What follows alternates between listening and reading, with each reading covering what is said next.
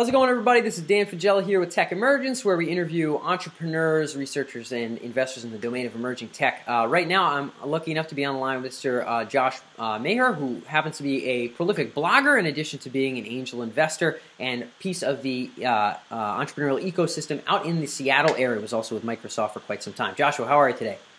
Good. How are you? Doing well, doing well. Glad to have you on. I really wanted to dive into sort of the ecosystem and event side of things. I know you're an investor. You're obviously with big corporation Microsoft, and you're also organizing and orchestrating a lot of different event stuff. Your main blog links to a ton of the things that you do, and we'll probably talk about that too. If a startup, whether in Seattle or anywhere, is looking for the kind of event that might be most conducive to them, I think 10, 20 years ago, the circumstance was probably where are there any events? Now, maybe in some places it's, geez, there's a whole lot of them. How should I parse them out? As someone who's as embedded as you are in that sort of a space, what sort of functional advice would you give startups in terms of where to start event-wise? Events are interesting. There's a lot of events that people in startups get attracted to, and a lot of those end up being, meetups that are maybe tech-specific or they're industry-specific. And they draw entrepreneurs in, or they draw founders into these events, and they're interesting. They're good for the founders. They're not necessarily good for meeting new angels. A lot of angel investors, or they don't look for or seek out those kind of events. Yep. So it's kind of this odd balance where if you're trying to meet the next hire past the CTO or a key designer, those events are great. Not a good event to find someone who might be interested in investing with you. You might find a connection who has a connection, so there's some value there. But you want to start looking at events where they're kind of a bigger event. Here in Seattle we have GeekWire. They're a news organization. They do events. Puget Sound Business Journal. There's business journals in most cities around.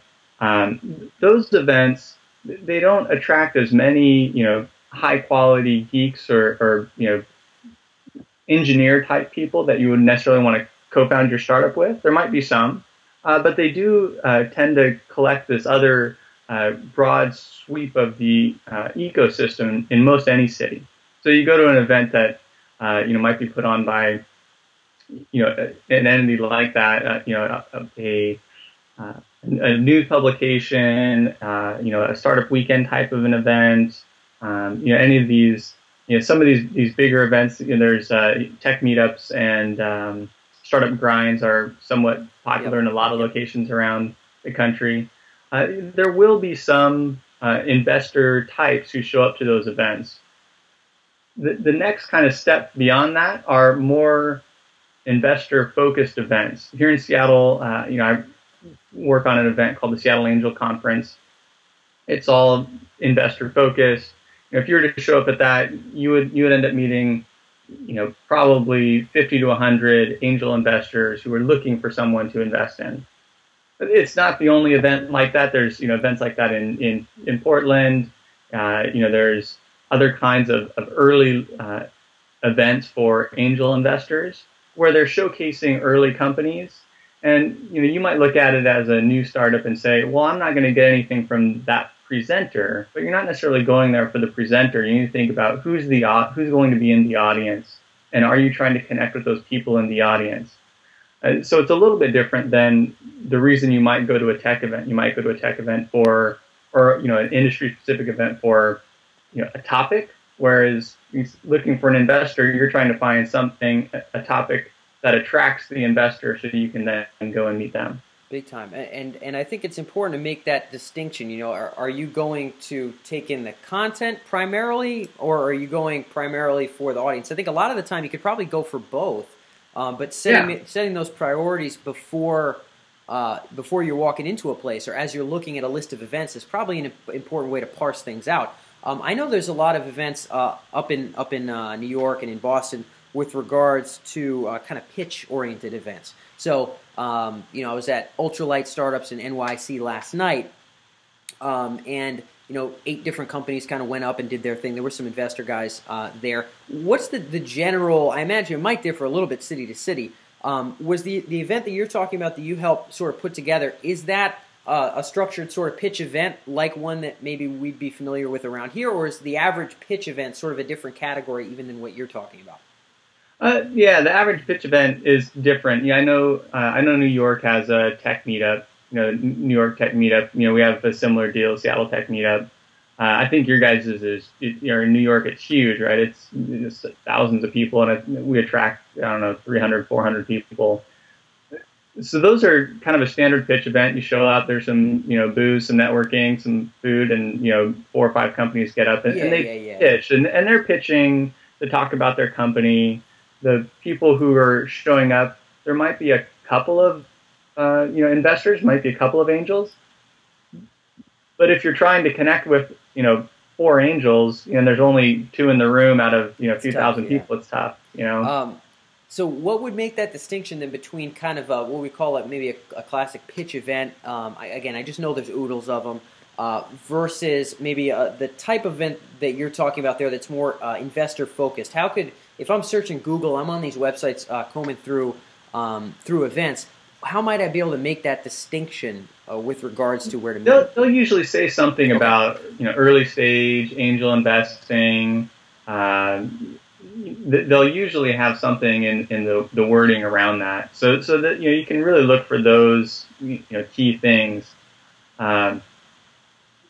Looking at if you can't find one in your area, right? They're not necessarily going to be in all areas. Open Angel Forum is a common one. I know that they have it down in Boulder. I know there's one in Oregon. There's some Open Angel events in California. So I know there's some of these kind of angel events that are organized, but that doesn't mean they're going to be in every city. If you're kind of stuck and you can't find anything that's investor oriented, or there's nothing in any description or titles or anything like that that's showing up, the key thing to do when you show up to a pitch event would be to try to connect with the person who is putting on the event. They're probably super busy. It's probably going to be tough to connect with them. Maybe you prep them early with an email, or get them on Twitter a day or 2 before the event to try to organize to meet with them. And all you want to do with them is say, hey, I really want to meet someone who can help me with this type of an investment, or who can introduce me to an investor. They usually are connected enough with the people who are coming to their event that they can introduce you to either the person you want to meet, or that person one step away from who you want to meet. Okay. So being overt even about that with the person themselves, not being shy, basically.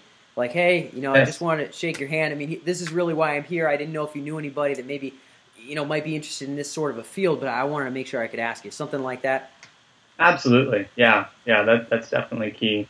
Another area is events, or through your lawyer, right? So if you're starting up your company and you're early stage, you have some representation, you can ask them for advice on what events you might go to, or who you might talk to start getting introduced to investors.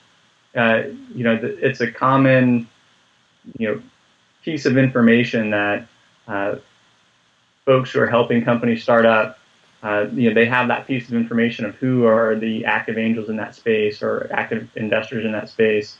Not that they'll give you the perfect introduction or that they know everyone, but they can at least usually help start down the path of, hey, there's an event over here, or there's an investor over here who might point you in the right direction. Cool. So lawyers may be a good start there. What might be some other folks that are in the startup kind of servicing world? I don't know if accountants are really going to fit the bill here, if there's as many that are sort of tailored to that particular niche. What might be some other people that are embedded enough in serving that startup world enough that they may know the angel guys, the event guys, and things like that? The other service providers, it varies. Lawyers seem to be the key group of people, service provider, who they have a vested interest in knowing people who can fund companies, just because they want to work with them on the companies that they fund, and they want to work with the startups when they get the funding. Yep. Accountants are probably the second best. But there's a lot of other kinds of consultants out there who may or may not be really well connected. And once you start to get really away from lawyers, and then kind of in the accounting side, it really starts to depend on who that person is, what they want to do with their lives, and who they want to be connected to. So it gets tough. But it's I suppose if you're talking to your some social media consultant fellow, or potentially your accountant, if they work with a couple other startups, maybe they're that kind of person. They're more likely than a guy at the supermarket who also happens to be pretty well embedded and maybe knows some people that you might know. So ask the consultant folks. Ask maybe I know, for example, there's some web development people that really focus on working with early stage companies. Maybe they'd be a kind of hub and spoke kind of a thing too. Absolutely. And the key thing, right, is to ask those people for someone who can give them feedback on if they're ready to ask for an angel investment or not. So, I would ask you, hey, I have this great idea. I've been working on it for a while. You like it. Do you know anyone who could give me feedback on whether I'm ready to ask for angel funding or not? And, I take those meetings actually more often than I'll take a meeting of someone who's actually asking me for funding, because a lot of time, if they are so ambitious that they are reaching out to anyone and everyone asking them for money, that they're probably not going to be someone I'm going to invest in, to be honest. A lot of companies who they're trying to make sure that they're ready for an angel investment, and they're willing to take critical feedback of, maybe they're not ready. They need to, get this, certain types of traction before they would be ready. They need to be in a particular place with customers, or, whatever it happens to be. If I can give them that feedback and they're receptive to it, it benefits, me and whoever else is going to be investing them down the road. That's great, and that sort of leads us towards the borderline inevitable next step with regards to how do those angel conversations get initiated. Your lawyer says, oh yeah, well I know these guys at this angel group who are they're into that stuff, and let's say he doesn't warm email you or something like, hey Jim, here's a startup I thought you might, that's probably not going to happen most of the time. They're going to be like, oh, there's these two guys at this group that I go to who are sort of involved in that, they might be people to talk to. Preferably, I suppose you try to find those guys at an event. Maybe preferably you ping them an email first. In terms of speaking with angels, let's say maybe you feel as though you're at a phase where angel investment's a smart move. How do those conversations get started in a good way? Obviously, you've been there many times yourself. So I guess there's kind of two routes that people will go down. There'll be that angel group route, where they're trying to get into an angel group to pitch in front of the angel group. Okay, and then there's the individual angel route. So thinking about just the individual angel route, I have a hard time, and I know a lot of other angels do, with just the cold email, intro, hey, I got this great company, I want to pitch you on it. Yeah. A lot of those I turn down. A lot of them I'll try to point back to an angel group.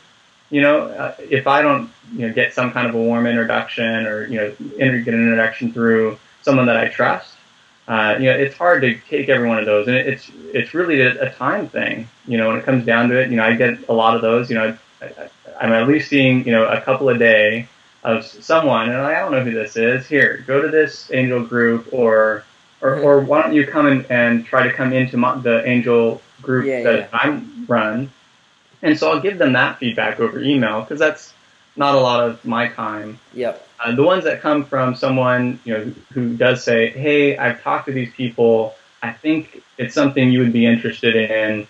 Can you talk to them? Maybe I have expertise in the space, or I happen to like it. I'll take that meeting, and I know that many of those meetings are longer than a lot of other meetings, right? They usually end up going an hour. Sometimes they go a little bit over. The entrepreneurs who are really respectful of time, they do kind of earn points, right? If they can deliver their message and tell me the value, Tell me where they're at. Tell me, what they're looking for as the next step, in a efficient manner. I think that's a lot of value, and it shows, me that they are a person who can do that with other investors, with customers. It really starts to demonstrate some of those skills. And same with the warm introduction, right? If they can get an introduction from someone that I know that they can go to a customer. I do a lot in B2B type companies. That's a space that I'm interested in. So they can do that with a company, right? So I'll know they'll be able to sell their product to another company via a warm introduction. So I hold a lot of value in that ability. Huh, that's cool. I like that. I always like to get some good quotable snippets in any given interview, and I think time equals points is a nice little one on this here. Obviously, you do earn points if you're not squandering the time of other people, and you take the time to be concise with messaging and with meetings and whatever else. So elaborating on that a little bit, when someone approaches you, it's not just, of course there is sort of an instinctive thing, which is, email comes in, don't know person, you just have to kind of shuffle it along. Maybe they are a good company for all you and I know, and they're just going, blitz, but you can't really tell. At the same time, it's also, as you were saying, kind of indicative maybe of some kind of quality of the startup. Are they overly ambitious and inconsiderate people in general? Are they socially tactful enough to know how to connect with someone that and then in turn connect to you, and maybe that's indicative of a quality that you'd like to see more in them anyway. What are some of those underlying factors? Because clearly there's some of it that might not even be rational. I know for me it's, new email comes in, I don't like email, so just try to get email out. But then there's also very rational things, like you had said. And from an angel perspective, I think that's rather interesting. I like when someone does X because it's indicative of Y. What are some of those other things that startups can kind of convey early that might bolster or sink your confidence in their overall likelihood of success? The other, I guess, another one is how they treat traction. A lot of founders or startups, someone in that organization, they're happy to try to do a lot of sales with customers, or they're happy to keep building their product without a lot of sales. And they do have a hard time with connecting the two, with what they're building versus what people want. And it surprises me all the time because there's so much content on the internet from people who have built countless startups, people who invested in countless startups, who kind of pound this over and over and over again, getting the product to customer tied correctly in a way that has reasonable economics. There's value in that, and a lot of people, for whatever reason, they still miss that.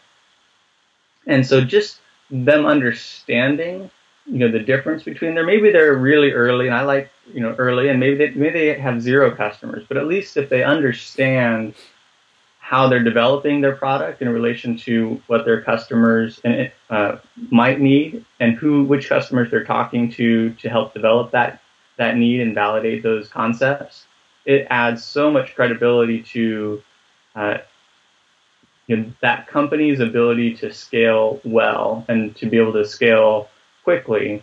As a startup, there may be things that change as things move on, but a founding team who isn't in a position to take advantage of those things that need to change, it really starts to kind of get the startup to dwindle. And maybe they recover from, maybe they don't. But as an investor, that's where you get did I make a good investment or not? Can they really execute on this as the market changes or as their product changes or not? So that ability to demonstrate the ability to dynamically and measurably approach the market is pretty key. Yeah, and clearly, I mean, it's for some startups, maybe it is just sort of a fun whiz-bang experience to, get involved in startups and do stuff and things like that, and they don't have in mind a solid conception of traction and a reasonable way of calibrating that and making sure that that is a fit and understanding the economics as you had said. And I imagine you have to kind of parse out the fanboyness of startupdom a little bit. Yeah. There's definitely a lot of that, and it's interesting. It's different for different types of industries. I found as I've started to look at more companies outside of just tech, there are just as many startup fanboys out there in biotech and in clothing and all kinds of things. But they have their own unique way of approaching that. Yeah. So lastly, to leave fanboydom a little bit, but I think it's important, I suppose, for entrepreneurs to make sure they're not in that category and make sure they convey the opposite thereof. If people are going to meet in person, you had mentioned events. We started here with events. We talked about connecting via email or through other people. If you're at an event, there's a group of angels. You have a company. Maybe you do know a little bit about some of these guys and some of the other stuff that they've invested in. And there's nobody to introduce you. You don't want to be the bold, brash guy who just steps up and is like, hey, I know you're an angel investor and I'm a startup, so I think we should, you know what I mean? You don't want to pull that one off. Where is a good place to start the in-person event thing? Is it really start with homework and find some way to leverage, some semblance of a question about something they're already up to? How does a tactful startup go about that? So a little bit of homework isn't too tough, right? Knowing a little bit about maybe what they've invested in the past, maybe if they've founded companies in the past, recent past, what they've done there, written stuff for their own blog or whatever, some kind of a related icebreaker that you can tie back to yourself. If you're at an event that is investor focused and there are investors in the room, they're certainly going to the event with open eyes, knowing that there are going to be startups who are going to pitch them at the event. The thing that's the most difficult is that time piece.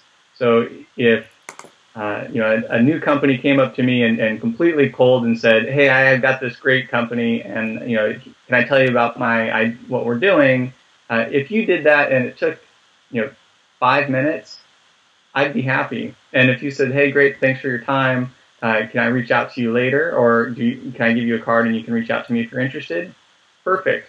But if you go on for 15, 20 minutes with that kind of cold approach, it's really tough, right? Because then I feel that, and I know a lot of other angels feel this way, a lot of other investors feel this way, that you're really capitalizing on the time with no introduction, and I kind of feel like I'm losing time in that regard. If it's more of a conversation around what I've done, what I've invested in, then the impression is that you're open to feedback about those things, that you're in a related space and you're seeking both expertise as well as the potential for investment. And so then people in general are more willing to give their time if they think that what they're going to say and what they're going to hear back from the person they're conversing with it has some mutual benefit to the conversation, right? That maybe the investor will come out a little bit smarter out of the conversation because they're talking to someone who really is an expert in that space, and it's a space they're interested in. So it's that balance of, if you are approaching cold, you need to be really good and brief.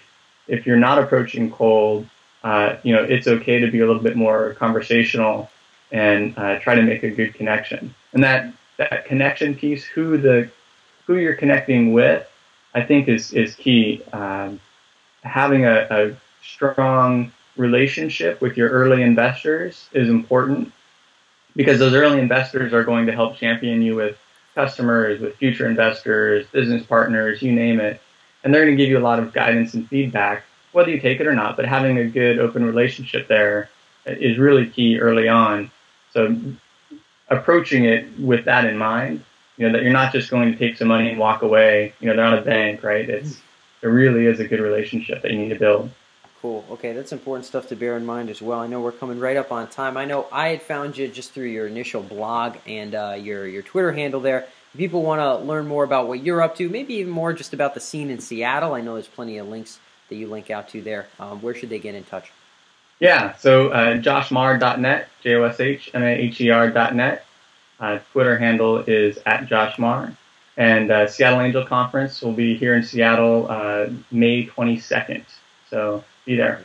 Cool. Very good. Josh, thanks so much for the time today, brother. Thank you. Cool. Hey, thanks for tuning in, guys. If you're an entrepreneur or a future thinker with an interest in businesses, transitions, or technologies that have the potential to alter human potential, then make sure you check out techemergence.com. It's our main blog site where you can see all of our other interviews with top startup leaders, entrepreneurship experts, and folks in the domain of technology, cutting-edge emerging technology. If you have a particular interest in how technology can affect the future of human consciousness and our conscious experience, then be sure to also check out sentientpotential.com. There we explore a lot of the ethical considerations and really serious moral matters of emerging technologies, in addition to interviews with great philosophers and technology experts of our day. More than anything else, always feel free to reach out. If you can find us via email, you can reach out to us there or whatever other way. Find us on the blog. Be sure to drop comments. We believe that the serious conversation about the future is not only open-minded, but also interdisciplinary and multifaceted. So we'd like nothing more than to be able to glean your ideas as well. So with that being said, with the best of intentions for a brilliant future, this is Dan Faggella signing off. And we'll see you next week.